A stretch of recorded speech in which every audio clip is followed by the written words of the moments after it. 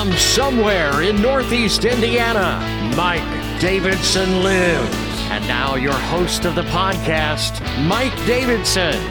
Well, yes, Mr. Rob Roop, thank you very much. To me, Mike, very caffeinated. This is Mike Davidson Lives. Thanks for downloading this latest episode, hanging out with me for about half an hour. As I try to get to as much as I can in the time allotted. Now, before I get too far along, I do want to thank all those who reached out to me and those who reached out to my wife, especially about the passing of her beloved Phoebe the cat. Phoebe, we had to let go of her, say goodbye to her this past Thursday, last week. Very heartbreaking. And my wife had her for 14 years. I had known Phoebe myself for damn near 11. Great cat, wonderful animal. And I paid tribute to her last episode of this podcast and led off with a tribute to her. And my wife listened to it the next day. She said it was very touching what I did. But this happens every time I do a podcast. Because I have a list of things I want to get to, and I talk about them. And then either I forget to bring up a story or I forget to bring up a side story or a point or whatever. And this happened with Phoebe. There is an incident, and this was in the first year of us dating, that we will call Tornado Radio Station Cat Story. Okay? I'm not going to tell it to you now, but I forgot to tell it last podcast. And so what I'm thinking about is one of these days getting some former radio colleagues from Kokomo, one or two, maybe even more, to join me on an episode. We talk about our weather experiences on radio, and I talk about the time I brought Phoebe to the radio station during a storm. Yeah, it's kind of funny, and somehow I did not run afoul of the FCC. But that's a story for another time, and I'm thinking about it right now. It's making me laugh. I know this is an unfair tease because I'm going on to other things like the 4th of July and me being stupid. I mean, we did grill out. We did shoot off fireworks, but I was not in the best of moods because earlier in the day, I decided to mow our yard, both front and back, edge our sidewalks and house, and do a little grass clipping blowing with the leaf blower. And then I decided to do the same routine with my mother-in-law's house, just 3 houses down.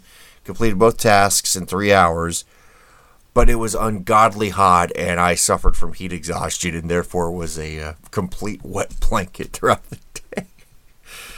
It's one of those bad traits of mine where I overdo it, where I feel like I have to do everything, or attempt to do everything. And it seemed like a good idea at the time, and when I got done I was like, yeah, it looks great. But then the sunburn sets in, the dehydration sets in. It's not fun, and it took me a bit to recover today. So but rest assured, we got through the 4th of July okay, as did Joey Chestnut, who actually lives in Westfield, Indiana, just northwest of Indy, I think. Westfield? No, wait, that's I'm getting all my northern burbs of Indianapolis all mixed up here. I'm sorry. But he resides in Westfield. He lives somewhere north of Indy. He was out in Coney Island once again, and he is now the 16-time champ of hot dog eating. Nathan's world-famous hot dogs. There was some confusion with that yesterday. It was yesterday. I'm recording this Wednesday night. It was yesterday because they said that the competition was canceled due to inclement weather. But then it was revealed, okay, no, it's not canceled. It's just a 2-hour delay. And then, 2 hours later, he puts away 62 wieners in 10 minutes. Take that, lady cop from Tennessee. But 62 hot dogs in 10 minutes, that's, I did the math, like that is a hot dog less than 9.7 seconds at a time. That takes some concentration. That takes, that takes a lot of nerve-wracking chews and swallows because you have to be fast and you don't want to die doing this.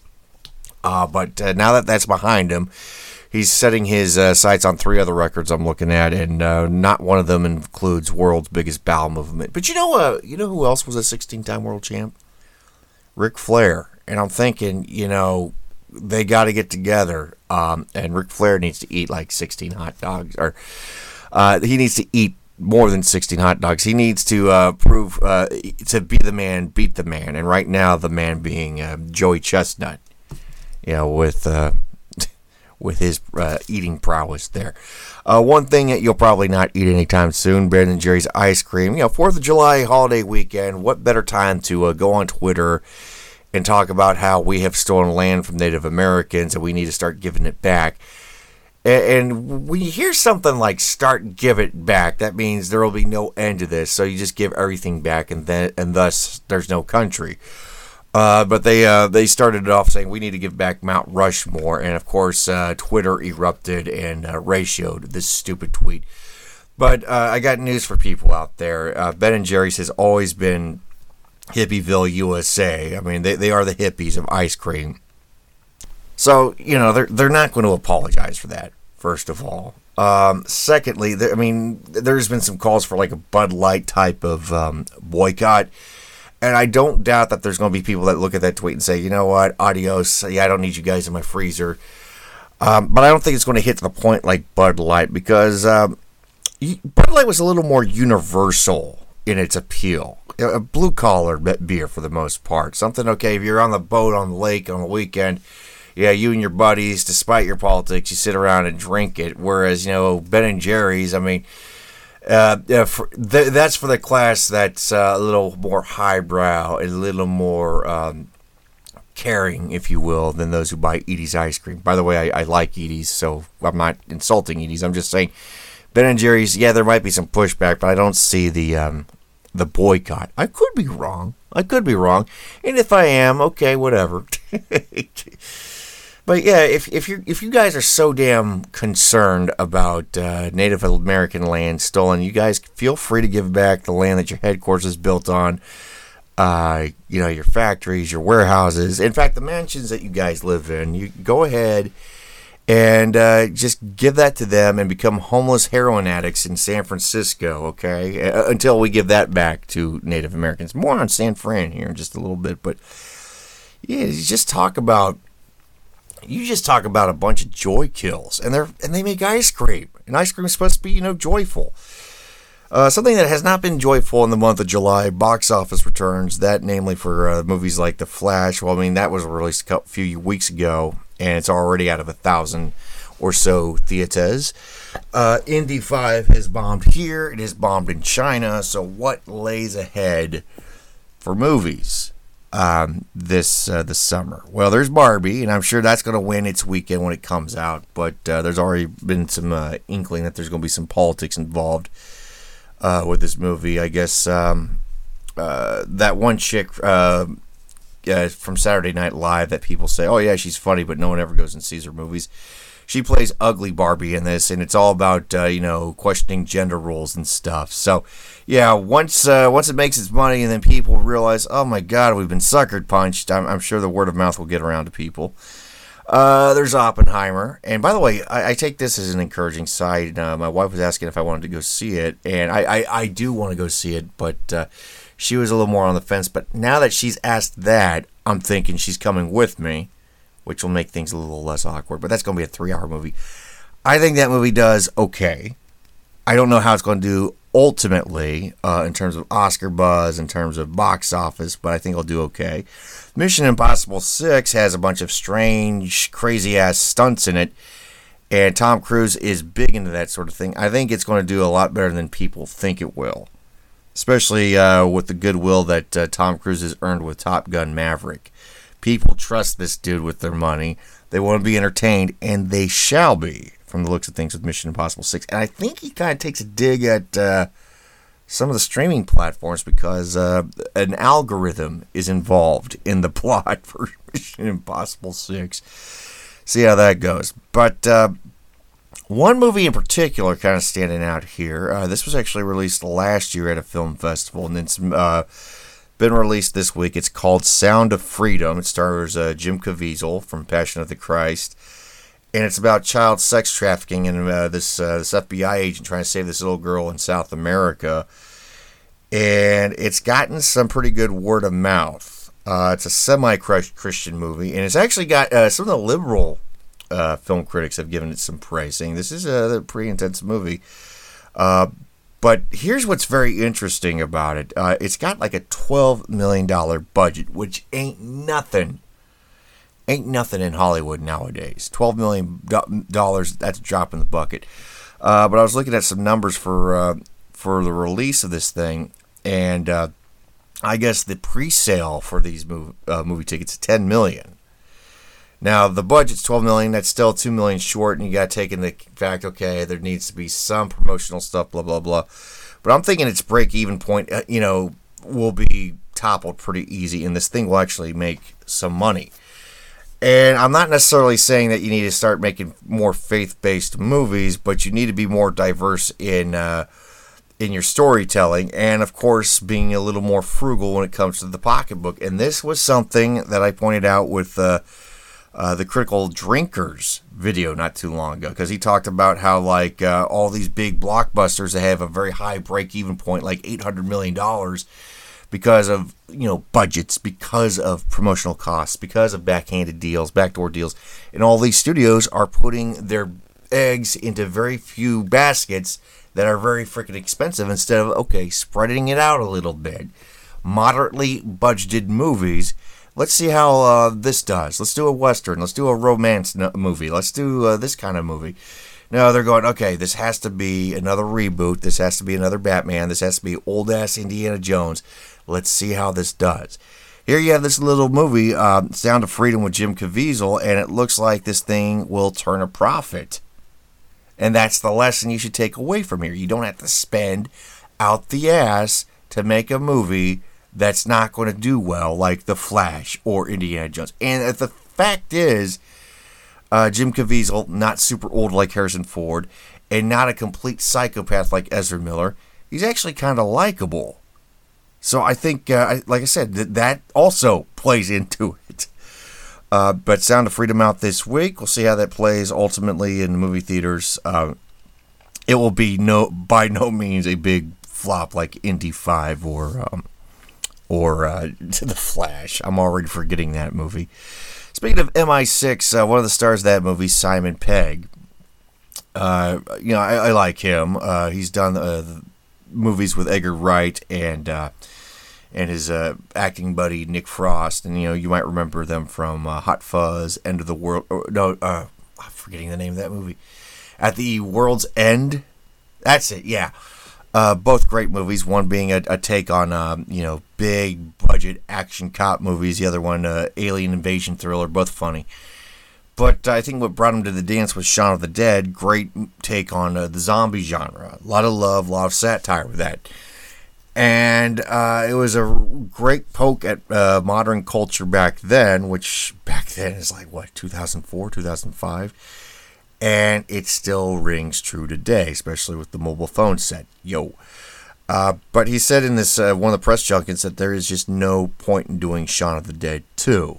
Now, he has talked with Edgar Wright about doing another movie that will probably be a satire, but it's not going to be Shaun of the Dead 2. And as long as he holds to his word and says no to truckloads of money, I salute Simon Pegg for that. Because like I said, the movie made its points already about how tuned out people are when it comes to big-time events or just day-to-day living. And it would seem counterproductive to do a movie with the same characters, the same type of storyline, as if there was no growth from this. Like, he's oblivious again. Oh, there's flesh-eating zombies again. Yeah, it's best to move on and do other creative projects. And not everything needs a reboot. Not everything needs a sequel. I think Simon Pegg, Shaun of the Dead, is just a solid movie, and I love breaking that out every Halloween season. All right, so moving on from that to the breaking of the streamers, Paramount Plus, Max, Disney Plus. They're all kind of canceling shows, removing them from their services because they find out that the subscription costs or the subscription fees not covering the cost of making these shows and movies. And HBO kind of reading the writing on the wall, and they just did the Max app, and of course that's not been too successful. But they're allowing some of their older shows to get back out and be streamed on other places that have higher subscription numbers, like, I don't know, Netflix. Shows like 6 Feet Under and Band of Brothers coming to Netflix here in the coming months. And for somebody that's already got a bunch of subscriptions to some streaming platforms, who does not have a Max subscription and probably will not get one, and someone who has not seen Band of Brothers yet. I mean, I remember it being on like one of the cable networks, but I was like, I don't want to watch this censored. I'm looking forward to it. I am looking forward to more streamers crumbling, and Hulu and Netflix getting more and more of these shows. But it is an older show. It's been out for a while. It's not like you're getting anything new. But then again, what is HBO offering that's newer that is just driving eyeballs? I mean, I remember, I'm old enough to remember when Westworld was a popular and amazing show. And now that's not even on their damn platform because that show is a piece of shit. By the way, Adele, I saw this, and I guess this is in light of was it a week or two ago when that crazy woman in London threw her dead mother's ashes up on stage during a Pink concert. Adele pretty much warned everybody in the audience that if you throw anything up here, I will effing kill you. And then fired a t-shirt cannon into the crowd. Which, you know, that's what befell Maud Flanders, as you recall. But yeah, she's taking no shit from anybody, Adele. So don't go there throwing the remains of your long lost relatives, because then they will be long lost, and then you probably become a pile of ashes yourself. Speaking of ashes and burning yourself, all right, this is kind of showing where the current generation is, the current younger generation is, in terms of expectation. This isn't just a uniquely American thing, because I mean, I do have a story here from Texas. I got a story here from New Zealand, both involving the food service industry and work ethic and what is expected. And it's kind of sad, and it kind of plays into the attention whore mentality. This first story people have with TikTok and all these viral videos. The one that's big recently, this came out in New Zealand. This teenager decided to get on his phone. He was working at McDonald's, or as they call it over in New Zealand, Macacas. It's Macca's, not Macacas. You got a bigger problem if it was called Macacas. But he was in the back, and his manager said, "Hey, I need you to do these dishes. I need you to clean these pans, this fryer equipment." And rather than do what he was told, rather than do what he's paid to do, he decided to get up on his phone, his TikTok video, and bitch about it to all these people. And he goes, "You know what? I quit." And of course, the manager hears him and says, "You can't do that. I need you, doing all this stuff." And there was another employee in the back room going, "Yeah, F that, man." And I guess he said on his way out, "Catch you on the flip side, bitch," before he left. So he's a very respectable young man. Now, I get it. Fast food, not the ideal career path, but you're a teenager, so you don't have a lot of career options. This is what gets you that work experience, first of all. Secondly, here you are working at McDonald's, and rather than bite your lip, do your job, go home, put in the effort to find another job.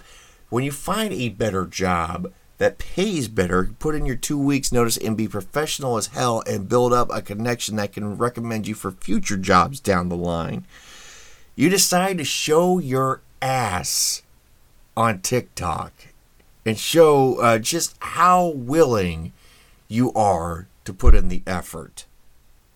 It's not McDonald's that you showed, bro. It's basically you. You showed your true colors.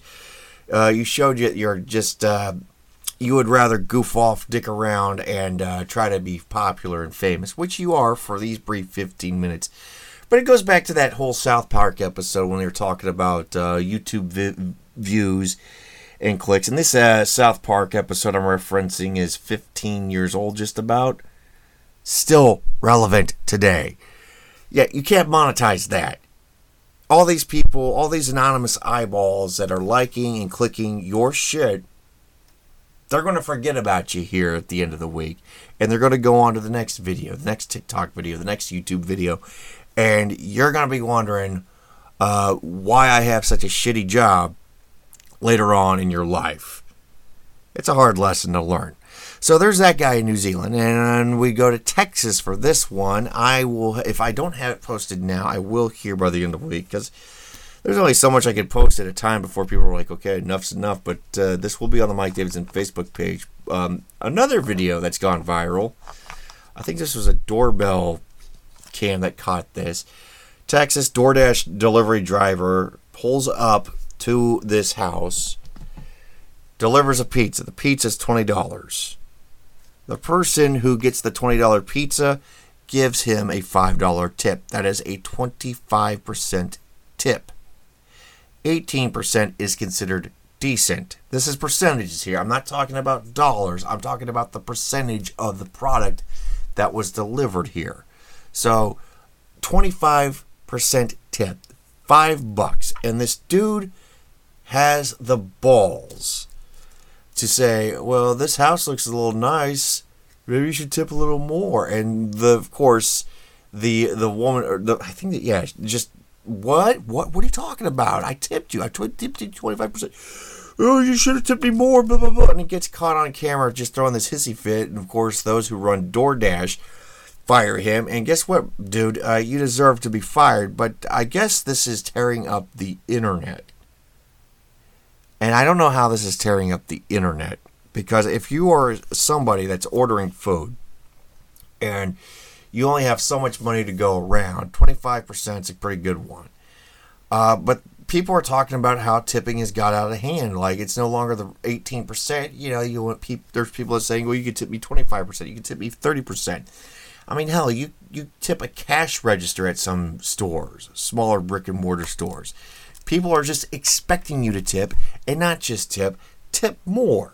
And then there's other people like, well, $5 isn't going to cover the mileage and the gas. And it's like, well, that's the problem. If this doesn't seem like a profitable endeavor for this person, he can, stop driving. And if you're going to harass people about higher tips, guess what?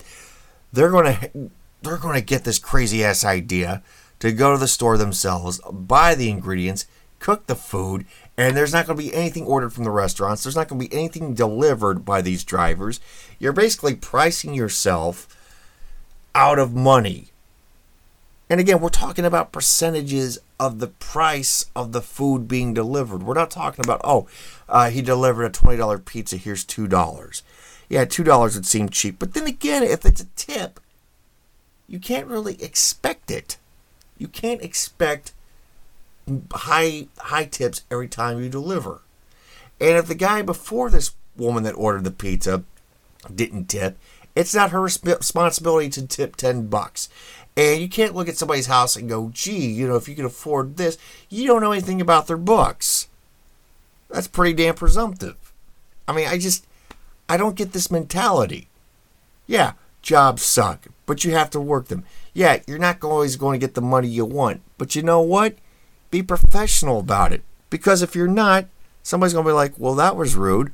I'm not going to order again. I'm not going to go back to this restaurant again. And that's what's going to happen.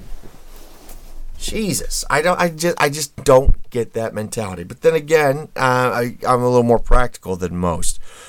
All right. So the ever-continuing cesspool that is San Francisco continue.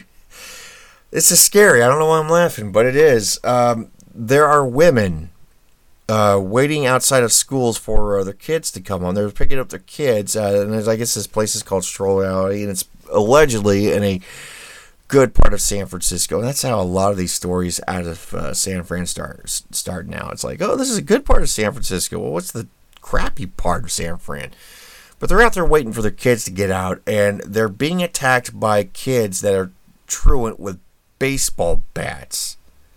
Like, they're getting mugged. These moms, they're getting their purses taken away. In fact, one woman was pregnant. Didn't matter. These teenagers are attacking them with bats. And you're seeing a lot of this after 2020, after everything was told to shut down and you're supposed to hide. Yeah, how did that work out for you? But it's now a Stanley Kubrick movie. This is A Clockwork Orange. And San Francisco's like, all is well, all is well. Murders aren't up that much, but it doesn't really matter because nobody's going into the city anymore. And those who are in the city, live in the city, they're not getting any help. And the city council is blaming the police. Meanwhile, there are other parts of California that want less policing to happen because they think that harassing the homeless will only cause more homeless. This is the mentality that's going on in that state right now. And it is baffling to me as well. It's almost as bad as, quitting your job and acting like an asshole on TikTok. But there it is. Maybe that New Zealand kid can just hitch a ride on a boat, come to California, and just live on the street. Attack pregnant women with a baseball bat because, now it's all starting to make sense, this entitled thing. Well, if you're waiting outside of school and you got a purse, I'm entitled to some of that money. Give me or I'll hit you. Yeah, I haven't had that problem here in the Midwest, but then again, I'm just a slack-jaw yokel. All right, moving on to New York, another pleasant enclave. Am I pronouncing this name right? I don't know. I haven't pronounced it yet. Austining, New York. There is a female cop facing 4 charges of false report and other such things because she claimed that she was being anonymously harassed by fellow cops, male cops, with sexist comments, and she even showed investigators these harassing comments on her phone. People are, anonymously texting me, and they're just, I'm being harassed. They're coming after me. Well, it turns out the anonymous numbers belonged to her. She goes to the cops. Hey, can you investigate where these harassing texts are coming from? And it turns out she was harassing herself the entire time, not thinking maybe they're going to figure this out with some of the equipment that they got. She actually played herself here. And it's amazing to me that she actually passed the academy and was out there helping people like you and me. Well, in the state of New York anyway. And she was out there harassing herself. And she was setting up this goodwill between her and her fellow officers. Bravo, lady, bravo. I don't think she gets to keep her badge. Okay, finally, wrapping it up with Wimbledon. Hot tennis talk. I guess they had some issues this week with just Stop Oil. These guys are everywhere now. They're not just throwing food and crap at paintings in museums. They're out there throwing gels and puzzle pieces out on the tennis court trying to stop you from using oil. And they halted a gay pride rally, a gay pride parade, I think, last week at somewhere in Europe, too. I mean, just that they're everywhere. They're harassing people. They want you to just stop using oil. And they're wasting resources doing this. I've said this before and I'll say it again. They don't give a crap about art. They don't give a crap about sports. They'll do anything to ruin Western civilization. Because without oil, there is no Western civilization. And, I mean, you can't go to museums and look at stuff. You can't go to sporting events until there's a better alternative that is more consistent in terms of getting people from point A to point B. Hard to beat the combustible engine. And they're interrupting Wimbledon to do this. And I'm wondering, from an energy standpoint, when they have to delay stuff and they have to keep the lights on later because things got pushed around, how much conservation is really going on when they're just effing up stuff? Oh, and the last story here, there's no sex in the quiet room at Wimbledon. I guess that's just kind of an area where you have a chair and some phone chargers. And I guess last year, people went in there and were having rendezvous. Well, I mean, this is, live sporting event just coming fresh off of a pandemic. People haven't seen each other for a while, haven't touched another person for a while. Why the hell not? I mean, what else is going to keep you awake there, tennis? Come on now. All right, with all that said and done, I'm done. Till next time, stay fresh, cheese bags. You've been listening to Mike Davidson Live. Be sure to check him out on social media. Like him at facebook.com/mdavidsonlives. Follow him on Twitter. Look for @DavidsonLive.